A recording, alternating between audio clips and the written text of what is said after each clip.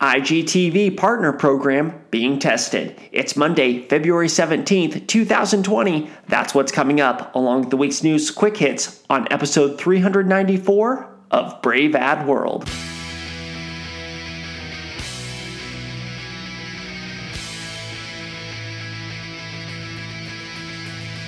New consumers, new media, new strategies. This is Brave Ad World. Hey everybody, welcome to episode 394 of Brave Ad World, the official podcast of braveadworld.com, which combines actionable insights with some of the latest headlines in social media and digital marketing news.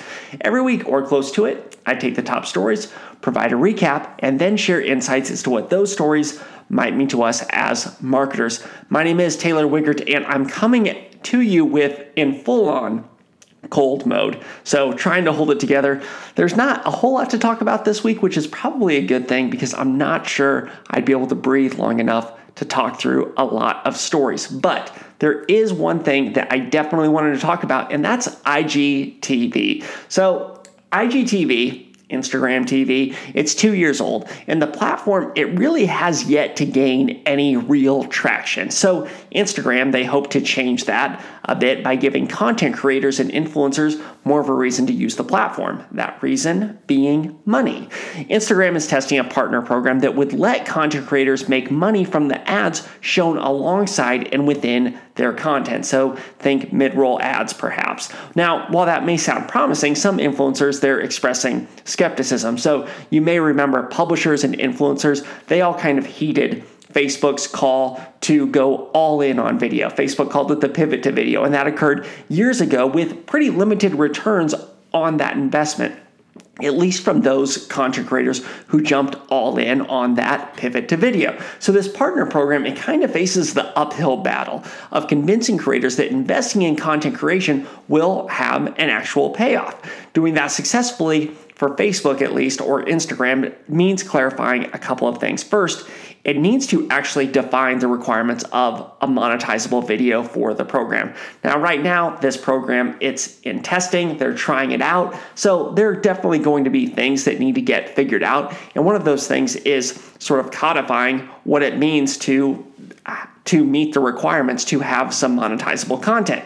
Second, it needs to convince creators that it will be able to drive traffic to IGTV. And that's where this gets a bit more complicated. So Instagram is recruiting creators to get the visitors, but creators are going to want to know there's an audience before investing heavily. In the age of TikTok, YouTube, and video everywhere, IGTV, it may just be a solution in need of a problem to a degree. That being said, Instagram, it is one of, if not the strongest platforms out there across most age groups at least. So if there is a service that can make a destination like IGTV work, it's probably Instagram. Obviously, though, they really want to turn it into more of a destination than it currently has been, because it hasn't been all that successful to date. So maybe this partner program, getting the right talent, the right people creating content for it, maybe that will work for them. All right.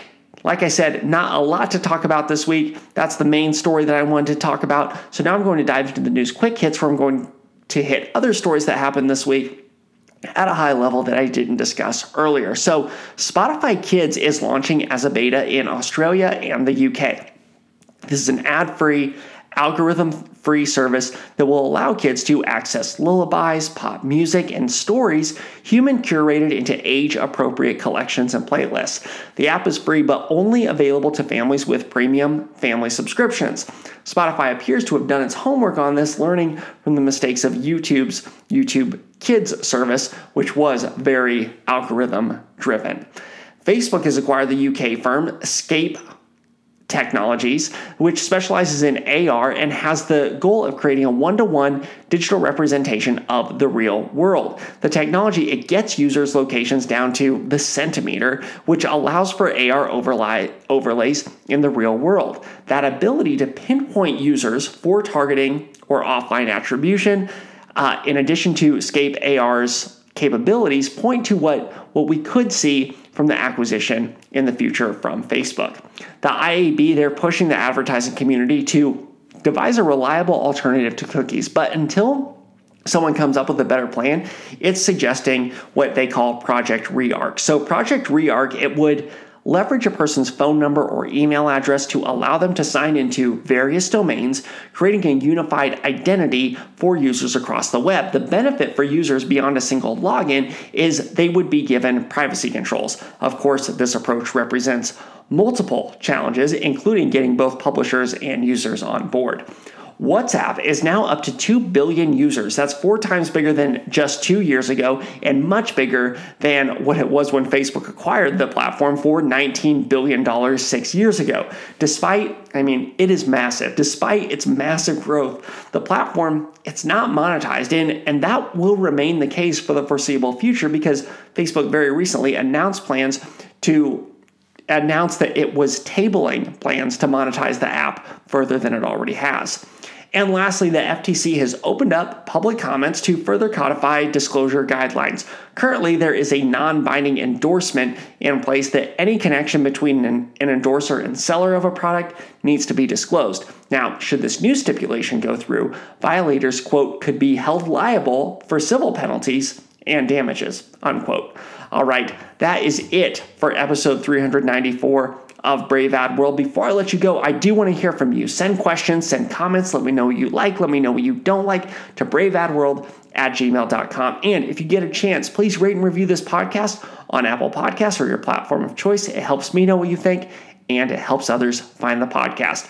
I can be found on Twitter at @TWiegert. That's TWIEGERT. You can also find my personal thoughts on marketing at braveadworld.com, occasionally at least. All right. Thank you so much for listening, and I hope you have a great week. Thanks for listening. For more, check out braveadworld.com.